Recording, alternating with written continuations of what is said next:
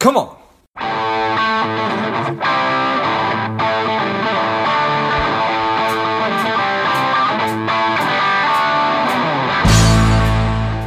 Quick ask before we get started. Today, I am working to help people lead happier and more contented lives.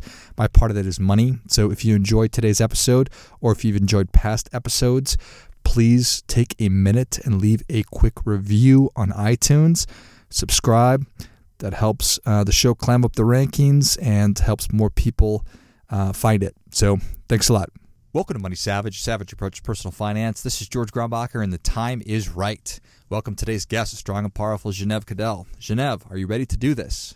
I am ready, George. Thanks so much for having me. Excellent. Let's do this.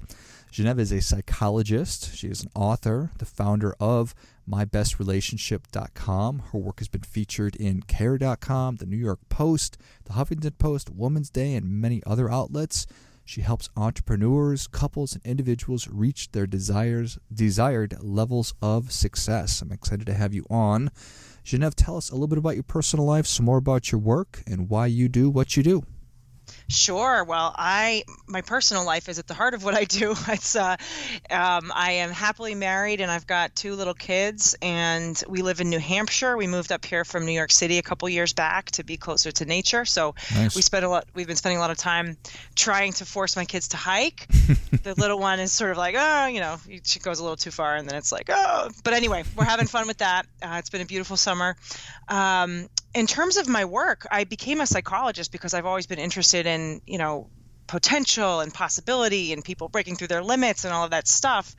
But I wound up doing couples therapy sort of by accident. I never really had interest in relationships or anything like that, not knowing what I know now. Yeah. And so I had done a lot of work in hospitals and, with a lot of underprivileged populations. I was on a mobile crisis team in Brooklyn, literally seeing people from all over the world, people on the verge of homelessness or sometimes homeless, psychosis, all of these things. And, a little over a decade ago when I became licensed, I took a sort of side job doing some contracting work at a, fairly upscale private practice in Manhattan, working with pretty successful, wealthy couples. And I thought, this is going to be like easy. Like, this is going to be fine. I can just help them communicate. They're not this. Right, exactly, right? They're not getting evicted. They don't have arrears. No problem. But I was completely over my head. I had no idea what I was doing, despite having, a doctorate and lots of training and working in family therapy and before. But I was just with these 2 professionals with scathing tongues who were literally in emotional war with each other. I just wanted to run out of the room. So I did not do well those first couple months. And I sought out the best training there was to really learn about how to support people with relationships, because I was just like a sinking ship. Right. So that's when I discovered something called emotionally focused therapy, which is it's created by a pioneering psychologist by the name of Sue Johnson, Dr. Sue Johnson. And what I realized is sort of what we were talking about before, was just how societally we've got this whole thing about relationships really upside down, this whole thing about independence and autonomy completely backwards. And it sort of blew my mind, because I've always been this sort of like historically, right? This, individualist, rugged, whatever, like I don't need anybody type person. Yeah. And what I realized is that that's completely false. And so I discovered this model of working with people and really supporting them in nurturing and fostering those connections and deepening them and helping people realize, and I've realized at that moment, it was like, oh, wow. And it's like, that's what we're wired for. That's how we are as humans. There's all kinds of science and research that proves that. But so many of us are doing it backwards. So anyway, it sort of was a circuitous route to sort of eventually, going back to really what I originally set out to do, which was really to help people, with potential and possibilities and all the rest. But what I recognized was that the first and one of the most fundamental things we need to be able to do that is strong and secure relationships. And that's where I think so many people who consider themselves innovators or high performers or high achievers or people who are so driven by a mission in the world, so many, because of the messages that we've got backwards culturally, at least in Western culture, at least in the United States, they miss the boat on that. So without that sort of foundation, they can only go so far. So that's sort of a little bit about my work and what brought me to sort of work with couples and individuals to strengthen their relationships, especially people who are driven and ambitious and really want to make a difference in the world. Got it. Well, I appreciate that. There's a lot of really important stuff that you were just talking about. I remember, and it's such a famous Harvard study that went over the course of 100 years. I'm not sure if it's still going on. I'm sure that you're aware of it, just how Yes. they track these people. And the end result was what makes a happy and healthy life, and it's really the quality of our connections and our connectivity to the community and things like that is what really makes people happy.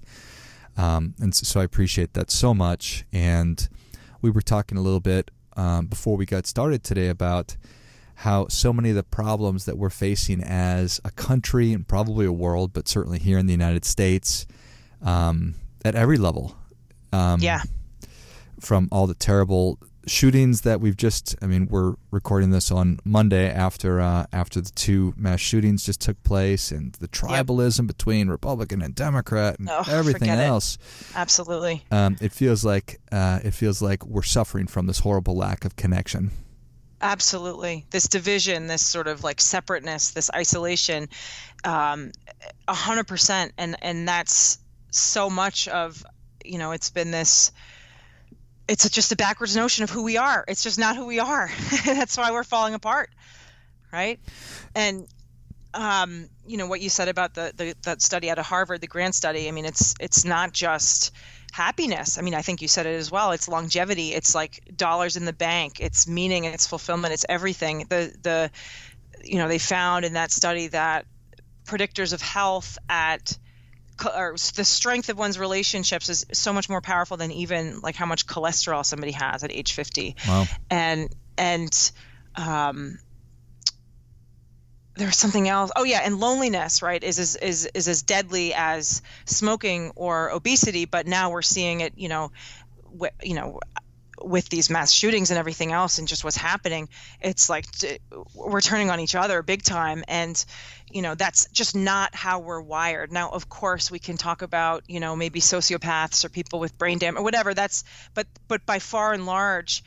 By far and wide, we are wired to want to support each other, to connect, to help each other out. We are born, and this is, just in terms of humans in general, we are born as social mammals, but especially humans, because, children's heads are so large. We take extra time. We really foster these connections. We need these connections from birth, and it was believed to just, at 18, it's like, you're suddenly this fully formed mammal and you can spring from the nest and be on your own. But one of the pioneers, a really pivotal person in psychology in the history, was by the name of John Bowlby, and he said he was revolutionary in just getting children's needs met, but he said that we are wired for connection from the cradle to the grave. And we're so starved of that. And, even you may be familiar with this, in Great Britain, they named a prime minister of loneliness. Oh, right? Wow. No. Yeah, it's really, this happened, I think, last year. But until we sort of really foster these relationships and recognize that we have these needs and that we are interdependent, right, this kind of chaos is going to continue, right? This kind of, like you said about lack of community. I don't know if you've heard of the book. There's a book by what's his name? Robert Putnam. It's called Bowling Alone, that just talks about this loss of social capital that we have. And as we see, people have, 1,000, 5,000 Facebook friends or whatever, I like to say we're hyper connected in some ways, but in ways that really matter, we're very hypo connected. And it's not only deadly on a, individual scale in terms of, early mortality and all the rest, but now, we see it like worldwide. And look, the planet and not taking care of it. And we could go on about that, but Sure. It's a problem. We're interdependent. We are all connected, and we need to take care of each other. Yeah. And we're kind of failing miserably at it. No, I think we're absolutely failing miserably, and everything, the deck is to a degree stacked against us with our cell phones and social media, and with everything coming our way, more so with artificial intelligence and augmented reality and everything else, it's going to get way worse instead of better. And I just saw something that 20% of millennials and whatever the generation after that feel like they have no friends at all. And I said to my wife this weekend, I said, I would not be surprised if that number doubles in the next 5 years. And it just keeps exponentially getting worse and worse. So that it's been, I'm just going to say it's certainly been proven that being connected, having strong relationships leads to not only healthier relationships with friends and family, but also actual physical health, physical longevity, probably greater financial success. Just being more connected is going to help you in every aspect of your lives. Do you think that people reject that, or is it just that a lot of the things that used to hold us together have fallen apart? I think that people reject it initially because it's so counter to how a lot of people have been brought up. Not everybody, but how a lot of people have been brought up. It's also hard. It's difficult because really fostering deep and true connection requires vulnerability, which is really hard. Right. And so many people are hiding behind their screens and their phones, and like you said, right, we're being bombarded. So we're all, I can include myself to be a little bit addicted at times to the technology and all the rest. Me and too. Right. Here we are. Right. So in terms of rejecting it, I think it's what people long for more than anything, but it's just a different way of being that requires a lot of bravery in some ways, because we don't know what we don't know, right? And yet we know it in our bones at the same time. So in terms of the things that held us together that are falling apart, I'd like to think that with all of this technology and all of these, artificial intelligence, whatever, I know some of it is for good, right? For example, what you were saying about how strong connections are, is great for health and for longevity and for finances. It's all proven. They've also in the last decade or so been able to actually do, now that we can, well, more than a decade, but yeah, maybe about a little over a decade, they can do, they've done some research on looking into the human brain and seeing the effects, right? So there was an incredible study in 2013 done by Sue Johnson and a neuroscientist by the name of James Cohen and some other people. And basically what they did was, and I'm not going to summarize it, I'm not going to just basically make it very brief. You can Sure. look it up on YouTube. It's called Soothing the Threatened Brain. There's a fantastic 3 or 4 minute video. But basically they've shown that when you have a stronger relationship and you have the support of a partner, it literally soothes our brain and they look into the brain and they see fear and pain. The fear and pain centers really soothed and lit up less when women are given a shock on their foot. So that's a very brief explanation of it, but I'd like to think this technology that's connecting you and I, that is that does have some role. I'd like to think we're going to figure out a way to kind of use it to our advantage. I think we're trying to do that right now, right? Right. But I think some of the things that have fallen apart, have fallen away, like, the bowling alleys or whatever Robert Putnam writes about, the communities and all that.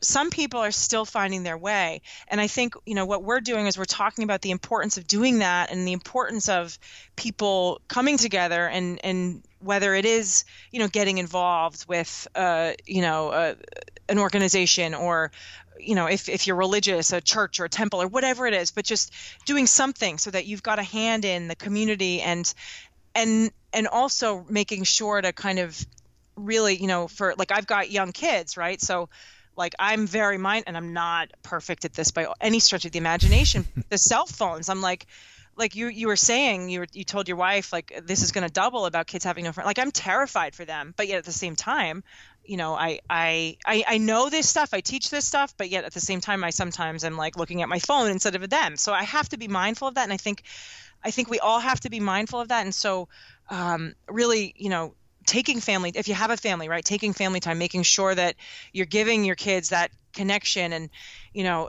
people think that just because, they might be present with, and this is so true for kids and adults, right? I mean, your romantic partner as well as your children, but with the phones, like, put them away. If just being present with somebody really isn't enough. And when I say present, physically present is what I mean. Yeah. So I don't know if I'm answering a question. I'm kind of rambling here a bit, but I think that those things that used to hold us together, we have to actively seek them out, and they are there, and create them, right? I mean, it's on us, and technology can help with that. That's one of the beautiful things that, you can join a meetup group, or you can, create your own meetup group if you don't see one that you like, or whatever it is, and get people together because they're starving for it. Yeah, I think there were a couple of important words that really jumped off the page. The first was bravery, and just being brave and doing things that are outside of our comfort zone, and maybe becoming a little bit more outside of our comfort zones. I mean, yeah. I was raised before the internet, and I'm 40 years old, and so, interpersonal communication, and I'm a pretty outgoing person too. So the thought of not being able to successfully have an interaction with somebody is silly to me. But I also am smart enough to realize that if you don't have those skills, or maybe you just never cultivated those, that it's going to take you being uncomfortable, and you need some bravery to do those uncomfortable things, like going to find a meetup, or going to a new, whatever it is, church, synagogue, religious organization. Put yourself in a position where you will be uncomfortable and meet new people.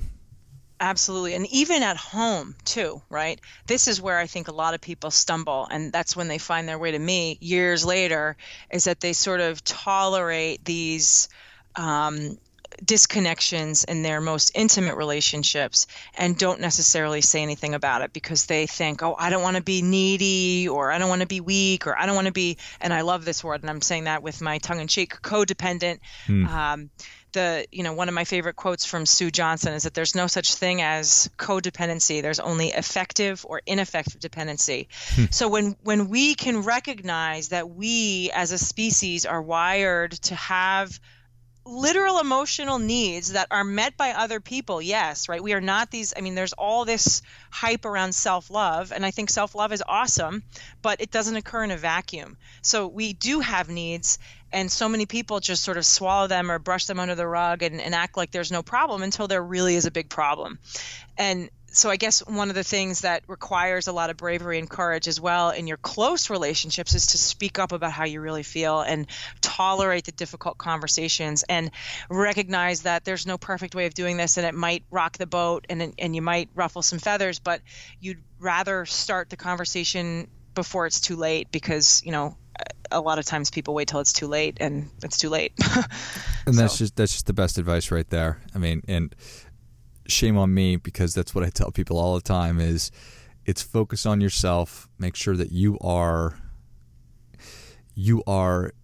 in the best possible position to be successful. Focus on your spouse, focus on your children, your immediate family, focus on the impact you can have in your community. And if we all did that, then we'd probably be in a far better spot. So it's got to begin at home, right? It's everything you just talked about, and it's in those relationships. And again, sounds easy, does hard, but it sounds easy, right? But here's the beautiful thing, right? People also, they scandalize the word selfish. But the good news is that because we're wired for connection, and we're empathic by nature, and some people say, oh, well, my partner doesn't have empathy. Oh, why? Because there's been so much trauma, and the empathy has been whatever. So the point is that there are blocks sometimes, and there are layers around this, but as a whole, we are wired to want to be in relationship, to want to support each other, to want to help each other. So that can be a selfish thing. And that means speaking up for your needs too, right? And so when we can just be honest and really just be who we are, like you said, it, start at home, and it'll ripple outward. Start with yourself and with your family, and it'll ripple outward. But I think that